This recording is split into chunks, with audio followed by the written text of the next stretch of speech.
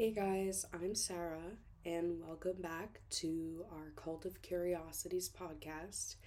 Chris is in the actual podcast, but unfortunately, I am extremely impatient and I had time to edit our recording and put it all together to upload it, and I did not want to wait for him to get home from work so that he could record the intro with me. So I'm doing it myself. Today we're talking about a Boston theme, if you haven't already caught on. We pretty much just said pick something that has to do with Boston and go from there if it interests you. And the reason that we picked a Boston theme is because not this past weekend now, but the weekend before, we were in Boston for the Suicide Boys concert, and it was so much fun. And I can already hear my mom rolling her eyes at the fact that we were at the Suicide Boys concert. But it was fun, Terry. I know you don't approve of the music, but it was fun and we had a good time. So we decided to bring a little bit of the magic home with us and do a Boston themed episode today. And we hope that you enjoy it. Alright, here we go. So, I already told you that I chose to do the Giggler. But his real name is Kenneth Francis Harrison. Okay. He was born on September 4th in 1938 in the Mission Hill neighborhood of Boston, which, for reference, because I have no idea where that is, it's near Jamaica Plain in Brooklyn, where we went to the Lars Anderson Auto Museum. Yeah, so we were right in that area. Yeah, we were. So we could have been where it happened. I'm just kidding. He was born there. So, but I mean, there's other places in here that we maybe could have been. Yeah? Yeah, I don't know. Just have to wait and find out. Yeah? Yeah? Are you on the edge of your seat? Yeah, already. So he was born to his parents, Earl and Veronica Harrison, and he had one sibling, but couldn't find the name or age or anything of the sibling because So he didn't exist? No, he did, I guess, but because it was mentioned, but it says everywhere that nobody really knew anything about his personal life. Oh. Maybe not, like, his personal life, but more so his personal life prior to when he became infamous, I guess. Yeah. So,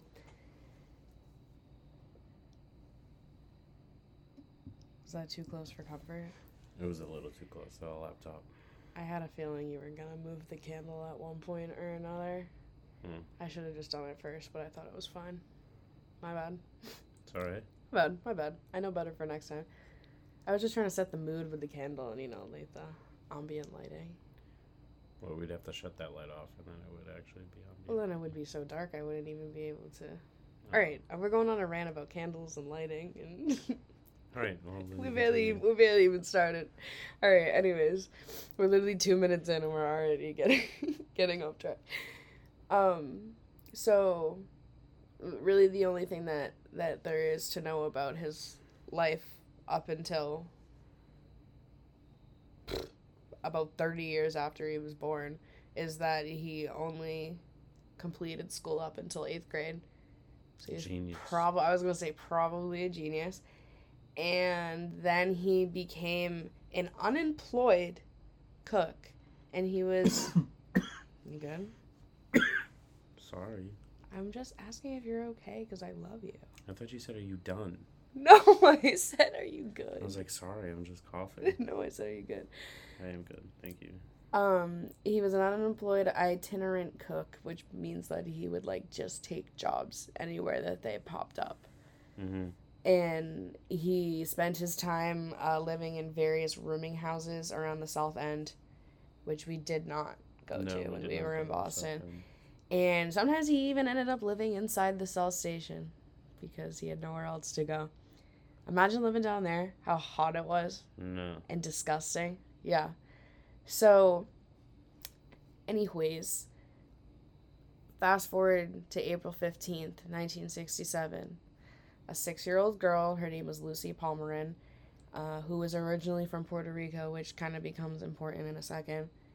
Her parents sent her to And I tried to find more about this because I really didn't understand what it meant. But they sent her to take an empty tonic bottle, which I'm assuming was like a glass bottle or maybe even a plastic bottle of some sort. Probably glass. And brought it to a public housing project in Boston. I don't know if she was donating it so they could like take it for money. I don't really know. It didn't really elaborate whatsoever. Couldn't find anything about it. But that's what she went to go do, and then she never came home. So her parents reported her missing to the authorities, who started searching for her. And at first they couldn't find her anywhere, no trace of her. And they ended up talking to one of the little girl's friends, who ended up giving them the piece of information that she had last seen the little girl Lucy climbing into a black sedan driven by an unfamiliar man. And this is where the Puerto Rican thing becomes important, because her family was concerned to hear that, because the little girl Lucy did not speak English because she was from Puerto Rico. And I'm assuming newly moved to America. Yeah, she probably. Can't really speak English because she's only 6. And then the other thing that alarmed them is that she's not really acquainted with anyone in the area, so they must be new. Yeah. And over a month after Lucy went missing is when they finally start to find stuff. On May 24th, 2 teenagers were walking towards Broadway Station and noticed something strange among the garbage discarded into the Fort Point Channel. Upon closer inspection, they realized that it was the body of a little girl, which ended up being the 6-year-old Lucy. That's awful. Yeah. And originally, they listed her death as a drowning and also said that it was accidental. Interesting.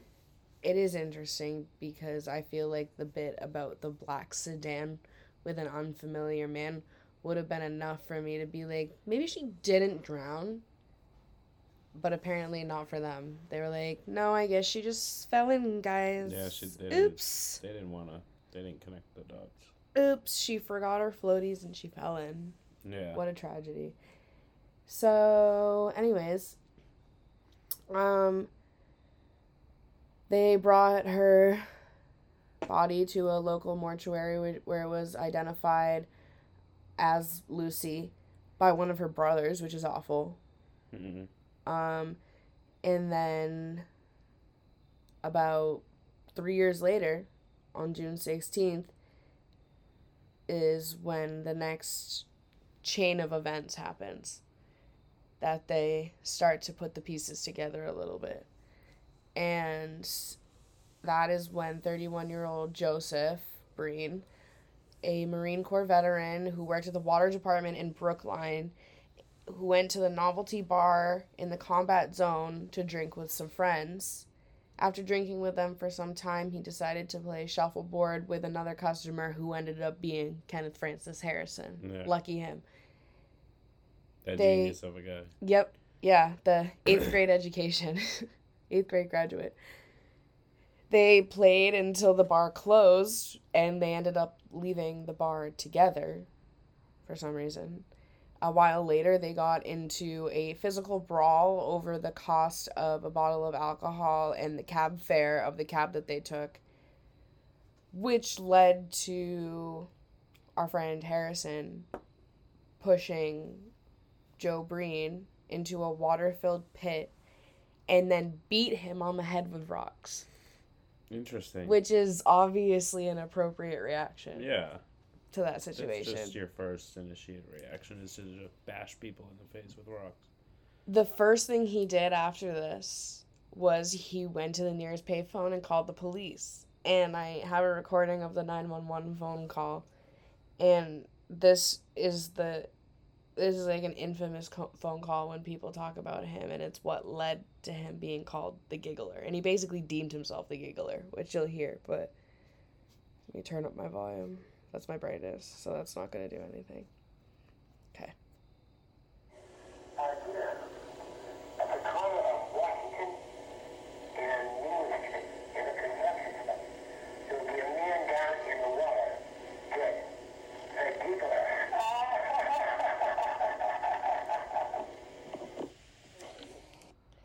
So, I know that's kind of, like, hard to understand, but he basically tells them the intersecting streets that he'll be on. I forget the first one, because I saw the transcription of it, and I thought I would just remember when I heard it the second time, but I guess not. But the second one is Washington Street, and it's one street in Washington Street. He says, at blah, blah, blah on Washington Street, you'll find a man dead in the water. And then he says, the Giggler, and then starts laughing. Yeah. So, after they get that phone call, because he immediately hangs up after he says this, which is why there's nothing after that. There's no, like, the 911 operator didn't even get the chance to respond to him. Breen's body was found on the following day at the described location. This death was ruled a homicide, and after interviewing the two friends who had accompanied him to the bar initially, police were provided with a description of the man that they had seen with Breen at the bar, who was a pudgy man in his early 30s, average height, wearing old clothes. After a while, one of the two friends that had initially been with Breen went back to the novelty bar and saw Harrison there again, and ended up immediately reporting him to the police. However, by the time the police got there, Harrison was gone, of course. And the guy only saw him. He didn't get a name or anything. He just happened to see him. So, and, like, have a conversation with him. Yeah, so all he did was lay eyes upon him, so that didn't lead them anywhere. So, again, he gets off scot-free. First was the accidental drowning. Second is people got him, but they don't know anything about him. Yeah. On November 27th of 1969, the body of 75-year-old Clovis Parker, an elderly woman who lived in the South End, was also found floating in the Fort Point Channel, as was this first little girl, Lucy. She was identified via her identity papers, which were still on her body, and despite Lucy and Clovis's death being so similar, Clovis's death was also ruled as an accidental drowning. So, I mean, I know you can drown in, like, an inch of water, or whatever that saying is, but Jesus. Like, we're not on a good track record already. Two misses, and one, they almost got him, but they can't really get anything on him. Oh, you almost got him. You gotta be quicker than that. Yeah, you gotta be quicker than that. And also, at this point, if we're just gonna go ahead and assume that Lucy, Joseph, and Clovis are all victims of Kenneth Francis Harrison, the Giggler, he has no MO. He's all over the place. Yeah. 6-year-old Puerto Rican girl, 31-year-old Marine Corps vet, 75-year-old elderly woman. Yeah, like, he's all over the place. He's all over the place. Whoever just happens to be in his way at that time. Yeah, I guess so. About a month later, on December 26th, 9-year-old Kenneth Kenny Martin left his home in Dorchester and went in the direction of South Station, where he planned to catch a train and the end goal was to go to his friend's house. However, that did not happen. When he got to the platform, he was almost immediately approached by Harrison, who convinced him to play around with him instead, and then accompany him to his living space inside the train station. Oh, nice. Yeah. He's like, come check out my digs. my dirty sleeping bag in this stuffy-ass, dirty little tunnel. My cribs. So... This is the movie theater. he takes him to his little home in the T station, and upon entering a tunnel under South Station, he immediately strangled this 9-year-old boy Kenny with a piece of twine, and then covered the body with a canvas, sorry to flip my page, which he left in the tunnel. Martin's body was found 10 days later by a detective searching through the station, and was positively identified by a friend of his. That's sad. That is sad. He's another 9-year-old little boy. That's so sad. Had to be like, yep, that's my friend. However, we finally got him. Yeah, we finally got him. What did he do? Spit at the crime scene and then left his DNA everywhere? Well, Harrison thinks he knows everything, but multiple witnesses had seen him. Thinks he knows everything? He didn't even, like, I know, but that's the point. That's the point, because he has an 8th grade education and he thinks he can get away with murder. And he can't. So my first thought of him bringing this little kid into the train station to ultimately murder him is when we were in the train station, and anytime I've been in the train station in my entire life in Boston, just casually opening the fridge to get it when you're getting an applesauce. Oh. Okay. Yeah. Not the Jack Daniels. Yeah, I'm gonna... Not the honey Jack Daniels. Go easy there, killer. I am going easy. There's not even that much. It doesn't take much to make you heave and groan. Heave and groan? Alright, just continue. Anyways, my point was that there's always mad people milling around the T. Like, everybody's trying to get on the T. There's always people in the station. Especially, it's not like this kid's going on the T at, like, midnight. Like, he's 9 years old. What year is this? This is still 1969. Oh, okay. It's December 20th. It's the day after Christmas, 1969. So maybe he could have been out that late. I don't know. It was 1969. Wild time. My mom can attest to that. Right, T? Just kidding. She was literally 1 year old. Wild time, right, T?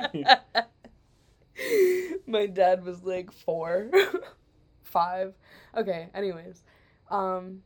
So my first thought was nobody saw him bring this little boy down to the train station and kill him. Nope. Well, they did, is the thing. Multiple witnesses had seen him accompanying the little boy on the day of his disappearance, which eventually people told the authorities.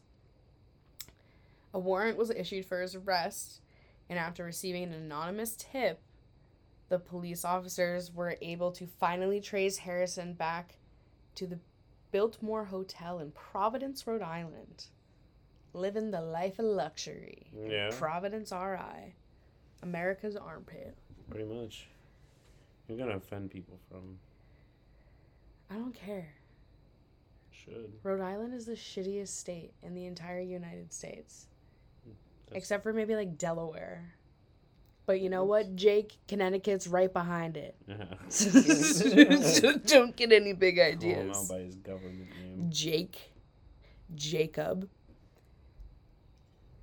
He doesn't listen to our podcast. Yeah, no. Hannah doesn't either. She probably pretends that she does, but she doesn't. My mom does, though. My mom and all her homies. Love you, T. Love you, T. Love you, T and family.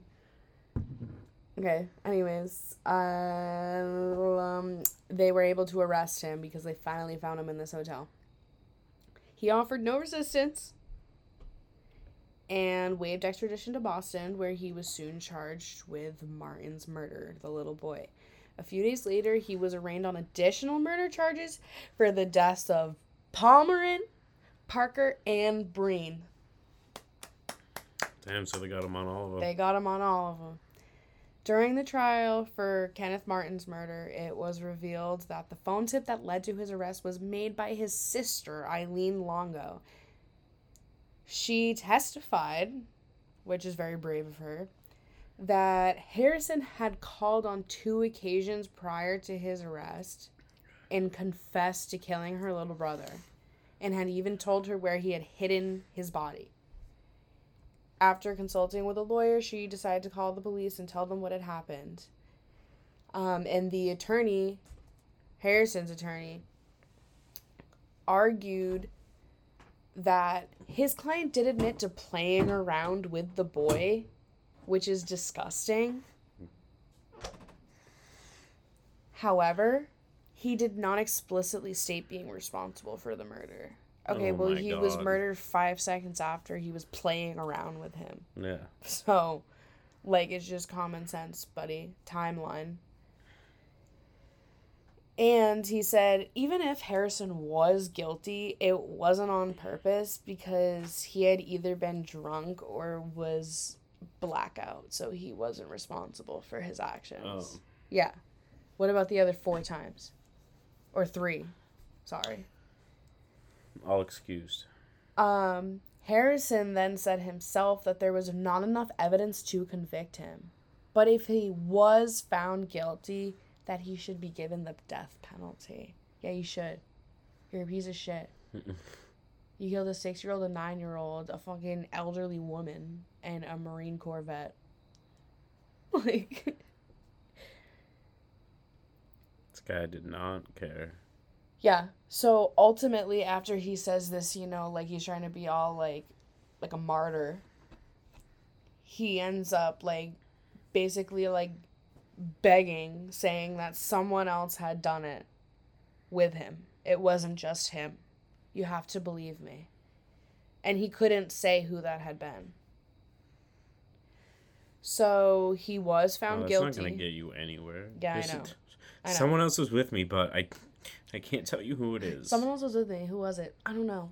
I don't know. Get back to me in a couple days, and I will have an answer for But can I go? Because I didn't act alone. I got it, and I promise I'll come back. I promise I'll come back. But I just need a couple days. And not murder any more little boys. I promise I'll come back, and I promise I won't murder anyone this time. Like, anyways, he was found guilty for Martin's murder and sentenced to life in prison. He was then transferred to the Massachusetts Correctional Institute of Walpole, where he awaited trial for the other 3 murders. In June of 1972, he pleaded guilty to the remaining murders. And then he actually revealed how he had carried them out in detail. His attorney ended up requesting at the same trial that he admitted all of this stuff, that he be allowed to serve his sentences at the Bridgewater State Hospital. But it was denied by the judge because he said that that was basically out of his hands. It wasn't his choice to make. Yeah.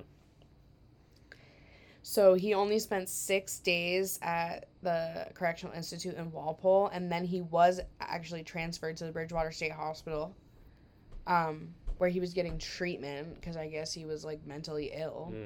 And he remained there for more than a decade. Now we're fast forwarding to early 1989, where he was told that he was going to be transferred from Bridgewater State Hospital to the Massachusetts Correctional Institute in Concord, Massachusetts, after which Harrison supposedly spiraled into a depression because he didn't want to leave Bridgewater State Hospital. And what's kind of funny, this part's, like, it's not, like, funny, but it's, like, funny, because, like, it was noted. What did you just knock over? My, water bottle. Oh, phew. Thought it was something important. No. It was noted by several staff members that were there with, like, working with him at the time, that he spiraled into this depression, and they still, like, basically left him, like, most of the time completely unmonitored. On April 20th, 1989, Harrison was found slumped on the floor of his room by staff members and was quickly transported to St. Luke's Hospital in Middleborough, which I can attest no longer exists and has not for a very long time. But I've seen it abandoned. Yeah, so if I drive him through. Yeah.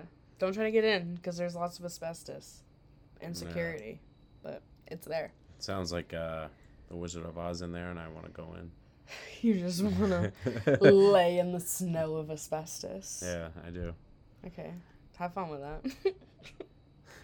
Have fun with that. You're on your own on that one. I'm not coming to that date night. Wizard of Oz recreated. Yeah. You're going to play all the characters by yourself? Yeah. And I'm going to edit them all on screen all at the same time, and it's all going to work perfectly. Are you going to do the before or after you die from asbestos? Hopefully before. But I don't know. You know? The way you phrase that question, I don't know. The main goal is to have it done before. Yeah, yeah, but, you know. That's what I'm shooting for. Will you continue my work for me? Yeah. You make me your beneficiary. You'll get all of the 87 cents I have.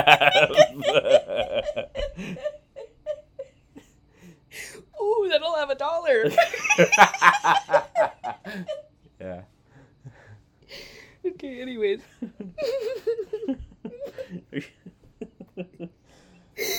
Okay. So, he goes to the hospital in Middleborough, dies.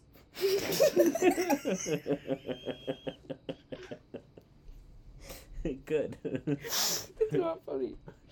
Well, just the way you said it is funny. No, I know, but I guess we can laugh because he's a horrible person, so it's okay. I guess we can laugh. He's a horrible person. They do an autopsy on him. Come to find out, he deliberately took an overdose of Elavil, an antidepressant, which he had been prescribed.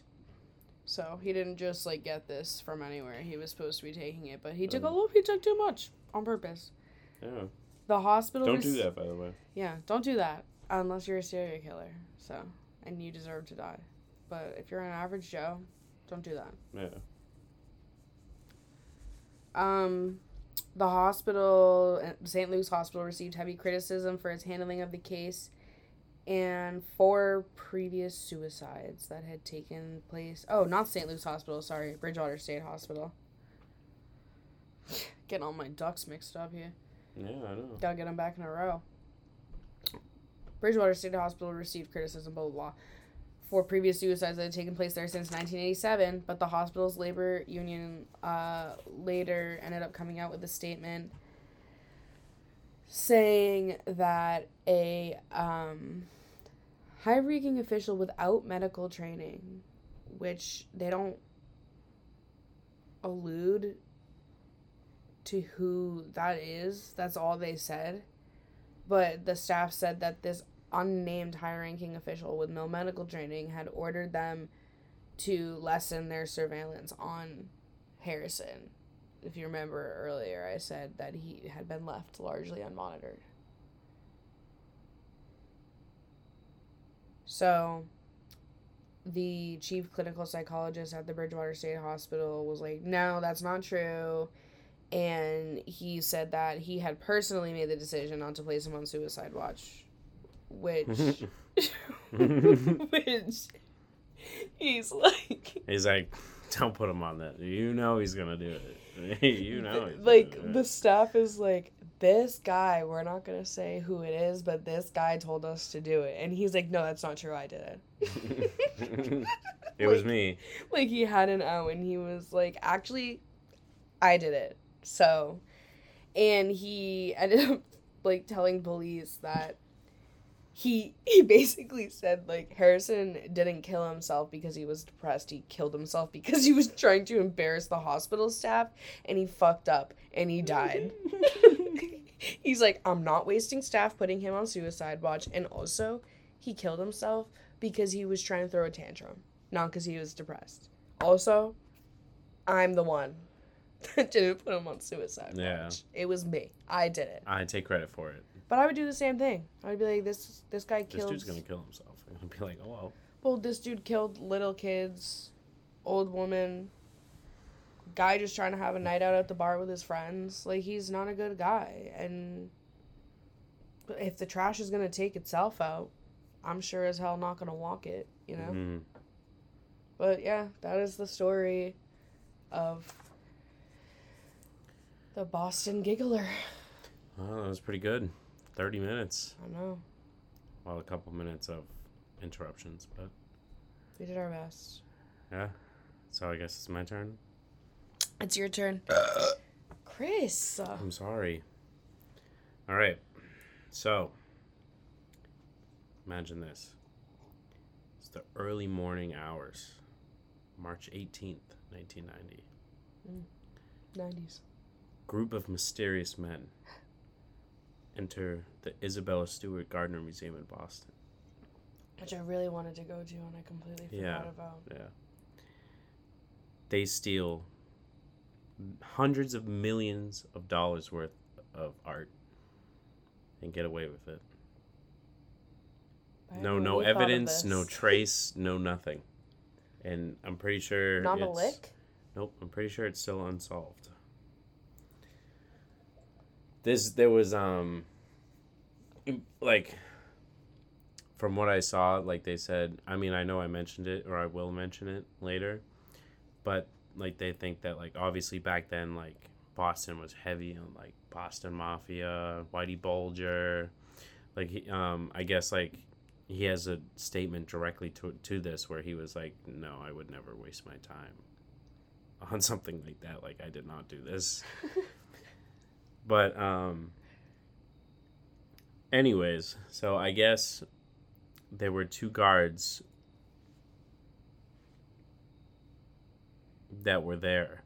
So one of them, so pretty much the way that their guard shift works is they would have one guy in the office watching the cameras or whatever with the walkie-talkie, and then you had another guy that would patrol with a flashlight and a walkie-talkie. So pretty much how they did it, and I'm going to start off with this before I explain like what they took, because I thought it was pretty cool, was one of the guards who was down there went to one of the like fire alarm systems, and it said that there was like the smoke detectors were going off in multiple rooms, even though there was no smoke. Like there was so he obviously just chalked it up to there was like some issue going on. Gotta change the batteries. Yeah, pretty much. There's a freaking, fuse out, whatever, a glitch in the matrix. We're in a simulation. It's fine.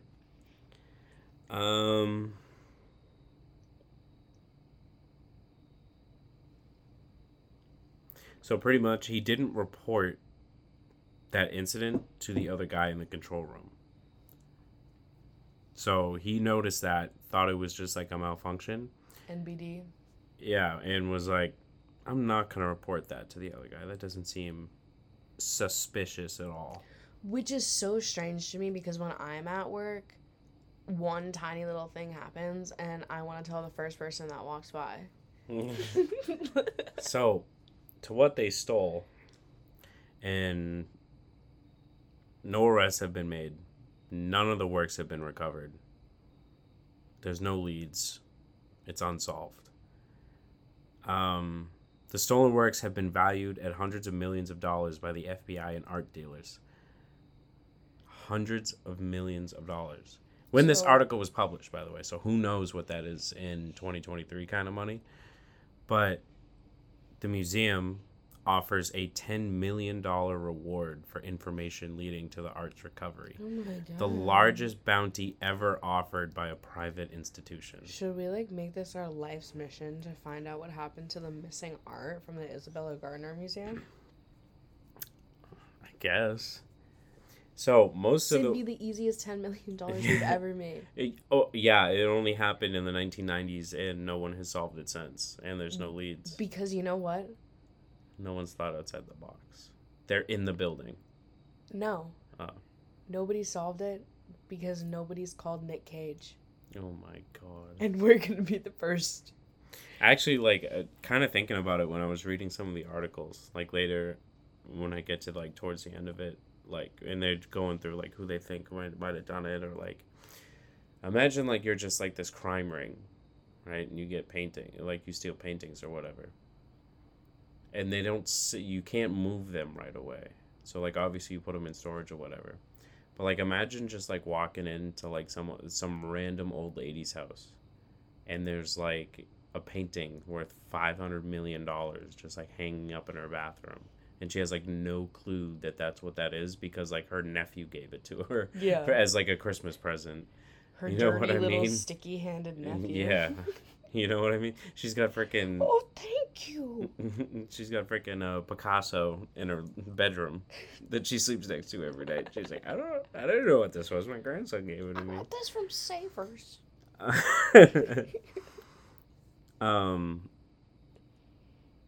So the stolen works were originally procured by art collector Isabella Stewart Gardner. Of course. And were intended for permanent display at the museum with the rest of her collection. Not for So, those like, guys. yeah, I know. So, like, it kind of sucks because we were just in Boston. So, like, I mean, I know we didn't go there, but it would have been cool to, like, go there and see, like, these paintings. Especially since this one, which I thought was pretty cool, one of the paintings was called The Concert. It's one of only 34 known paintings by Johannes Vermeer and thought to be the most valuable unrecovered painting in the world. Well, then how would we see it if it's not there? Well, that's why I said hope if they didn't steal them, we would have been able to see them. Like if we had existed in 1990. Well, no, like even when like we went to the Museum of Fine Arts and to even see like all those old paintings was super cool. So imagine if like those paintings were like if they just found that one, like that's one of 34 known paintings. Like that's cool as fuck. If they, but we weren't allowed to see that because somebody stole it. So the FBI believes that the robbery was planned by a criminal organization. Ooh. Of course, because who else could, pull off a scheme this coordinated in... It was an inside job. 9/11. George Bush did it. Yeah. Unfortunately, the case has always lacked strong physical evidence. Of course. FBI has largely depended on interrogations, undercover informants, sting operations to collect information.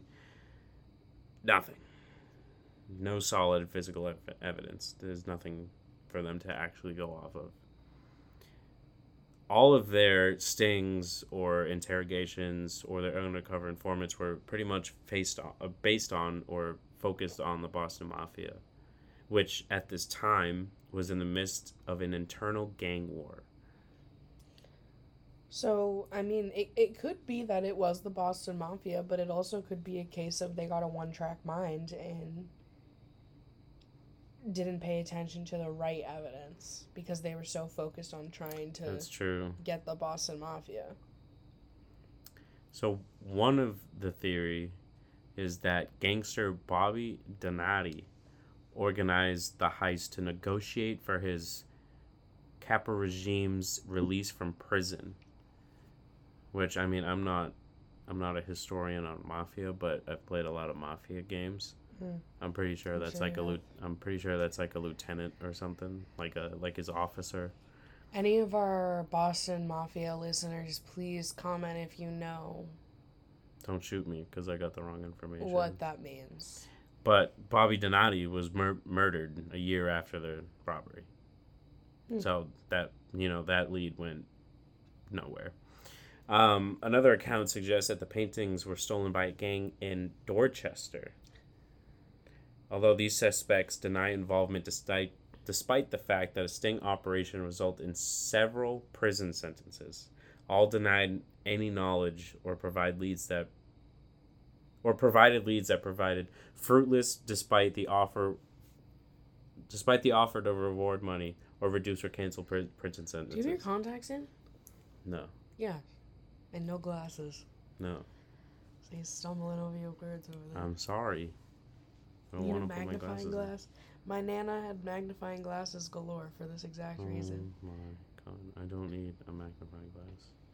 So pretty much, like, they thought it was this Dorchester gang. They went in and, like, despite that they made, like, several arrests that ended in, like, lengthy prison sentences, they still had no leads towards this robbery.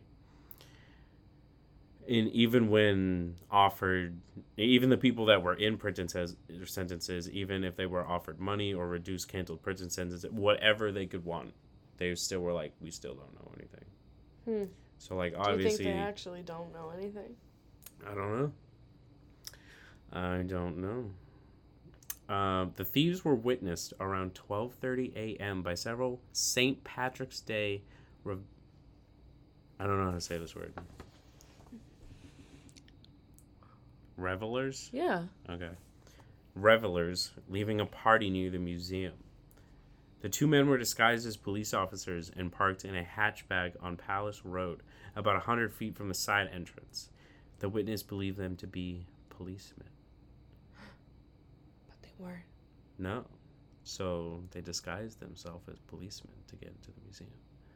So that means that already leads you to believe that it must have been someone with some connections to get a policeman's uniform, to get something that looked, or at least an authentic one. But did you say that? So you said the first guard was stationed where? In the office. He watches the cameras and he's in the office. So and then the my other guy. question is, how did he not A, see them on the cameras, and B, if they somehow like hijacked the cameras, how did he not notice? I don't know. And the other guy was just walking around. Mm-hmm. I mean, he has a little bit more of an excuse because he could have just not been at the right place at the right time. But I don't know. I've also never been there, so I don't know if it's like, if it's like someone was in the building, you would know, or if it's like the MFA where like someone could be 2 rooms away from you and you'd have no idea. So. Well, either way, in the distraction, like I told you earlier, there was the alarms with the smoke, even though there was no smoke. So somehow those 2 guys set off the alarm. And if you remember, they parked by the side entrance. Yes. So, I'm assuming, I didn't find it anywhere. I'm assuming that when the guard heard when the alarm was going off and he went to go check the system where it said where the glitch is, that these 2 quote unquote policemen, I'm assuming that they dressed as policemen to not raise any suspicion of them standing outside the art museum, you know what I mean? Because it has nothing to do with the crime, because they pretty much enter the building. And what's funny is they enter the building through the side entrance, and after the guard checks those things where it says like the smoke alarms are going off, he walks back to said side entrance and opens the door and just like looks around, pretty much just like takes a breather. And like obviously the 2 guys that were standing there aren't there anymore because they're in the building. Do you know what I mean? So I forgot to put this in my paper, but pretty much what they do is they capture and subdue the guards. They tie them up, handcuff them, and I think it said there was like 2 or 4 of them. I know there was like 2 in the police officer uniform, but I don't remember if two more came. So I'm just gonna stick with the 2 that were in the police officer's uniform. But as they were prepared to leave, do they have like their faces covered or anything? There were 2 sketches that I saw, and it was just like, 2 generic, 2 generic looking males in thick glasses with like stereotypical like 90s like handlebar mustaches, which very well could have been fake. Yeah. So, and the thieves were obviously very careful and delicate with what they did with the paintings, because they obviously knew that how much they were worth. And they were very professional. Like, they went in and out. The whole robbery lasted 81 minutes. I'm not a robber, but I'm pretty sure that's a good amount of time to make away with hundreds of millions of dollars worth of paintings. Completely unnoticed. Yeah, completely unnoticed and never got caught. And so they were very professional. And as they were leaving, the thieves checked the guards again, asked if they were comfortable. The officers, I don't know what they said. They didn't really say what they said, but I'm assuming the officers didn't have nice things to say. Yeah. They moved them down to the basement, and the thieves moved back upstairs to the security director's office, where they took the video cassettes that contain evidence of their entrance from the closed-circuit cameras, as well from the data printouts from the motion detecting equipment around the paintings. Oh, they thought of everything. So they knew. So like I said, these guys must have been they must have been an organization well known enough to have the strings attached to get the police uniforms, to know what they were doing. They must have, like you said, an inside job. They must have known that in the security office there would have been the cassette tapes and the data for the motion detecting equipment. Because how else would they know that? Well, not only would they have to know that, they would also have to know where to locate it in that specific, like, building and or system. Layout. Because otherwise, they wouldn't be able to do it quickly. They'd be sitting there all night trying to figure out how to do it. And I find it hard to believe there wasn't, like... what did you say they took? Printouts? Was the second thing? The cassette tapes and printouts? Yeah, the cassette tapes as well as closed-circuit security camera, as well as the data printouts from the motion-detecting equipment. So that's what the printouts from the motion-detecting equipment. That's what you're thinking of. Yeah, but I wonder, like, if it was, like, easy for them to access that, or if, like, they needed to have, like, they must some have. Sort of clearance to get in. But, I they mean, they also subdued the security guards. Yeah, and they already had them in the basement because they went back upstairs to the security's office. Yeah, so if they needed clearance, they could have just taken it off of them. That's true, but then they also need to know how to do that because, once again, it's 1990. And cassette tapes are cassette tapes. You can just take those out, but I don't know what's motion detecting equipment was like in the 90s. But they also would have had to know where the security office was. So, the thieves began to remove the artwork from the museum. The side entrance doors were opened at 2:40 a.m. and again for the last time at 2:45 a.m. The robbery lasted, like I said, for 81 minutes. And that was it. And that's all they got? That's all she wrote? For the robbery, in 1994, museum director Anne Hawley received an anonymous letter from someone who claimed to be attempting to negotiate a return of the artwork. The letter explained that they were a third-party negotiator who did not know the identity of the thieves. They explained that the artwork was stolen to reduce a prison sentence, but as the opportunity has passed, there was no longer a motive to keep the artwork, and they wanted to negotiate a return. Now, if you remember from my first page, Bobby Donati, one of the theories against the gangster, Bobby Donati, said that he organized the whole heist to negotiate for his Kappa regime's release from prison. And then Donati died a year later after the robbery. Right. So maybe he just never got the chance. Yeah, maybe that ended with him right then and there. So they explained that the artwork was stolen to reduce a printing sentence.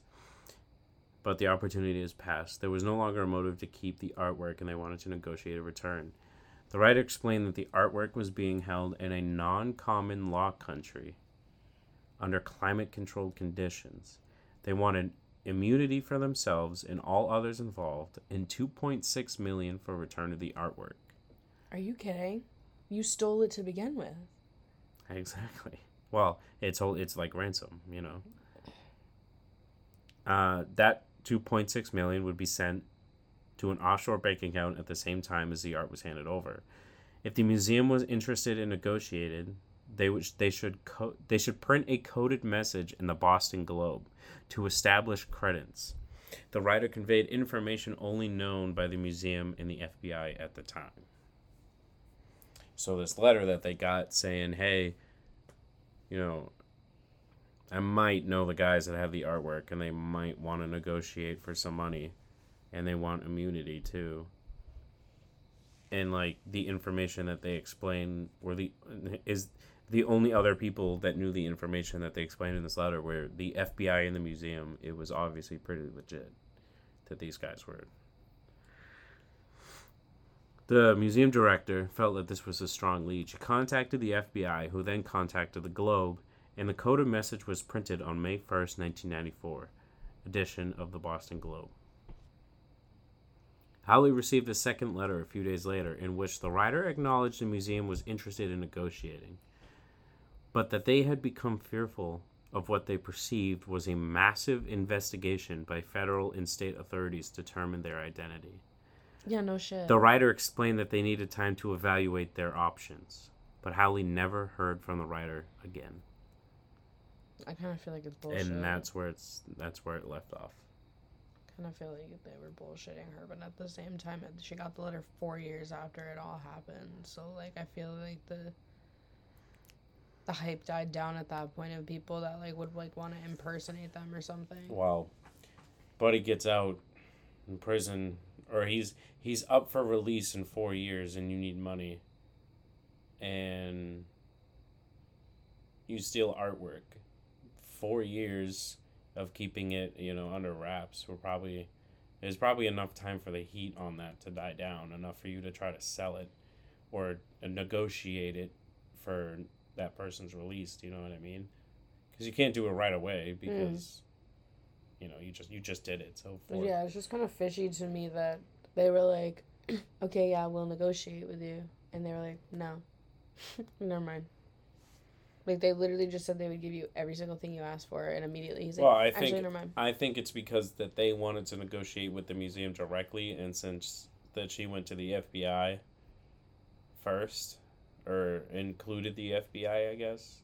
I don't know, made them have a big stink about it. I don't know. But, yep, they've never been found. Look at how big that sound wave is. Sorry. They've never been found. No leads, no nothing. Well, that's crazy. So someone somewhere, check your grandmother's closet, her attic. You might have remembrance paintings. Yeah, you might have that painting, the concert. That's like one of 34 paintings ever known. What's the guy's name? Like Johann Vermeer. Something like that. That's $500,000. And if you do, let us know so we can take a cut of the $10 million reward money. Because $10 million reward money. It's probably more now. Because we helped you. Who knows how much that painting is worth? We told you about it, so we're a second party. We need to collect some of the profit. Yeah, we do. All right, well, I think we can just do our conclusion just right now, wrapped up, or not conclusion, but outro. I don't know why I said conclusion like it's a friggin' essay. You're a nerd. Yeah, you're right. Thanks for listening. Yeah, thanks. This was fun. It's always a good time. Yeah, I had fun with Kenneth Francis Harrison. And I had fun with the Isabella Stewart Gardner Museum heist. And it was fun that we got to do Boston. And we had fun in Boston. Yeah, when we went, we did. So. It'd be cool to try to see if we could visit some of these places, like, in real life. Yeah, I know. We'll have to start compiling a list. Yeah, and go visit. All right, well, we'll see you next week. Yeah. We'll have to decide what we're doing. Because we don't know yet, unlike last time. No, but it'll be a surprise. It'll be a surprise. And we'll make it good for you, because we're starting to get the hang of it. Yeah. You say hopefully? Yeah. Well, hopefully by next week we're better. Yeah. All right. Well. See you in the next one. See you in the next one. Stay spooky.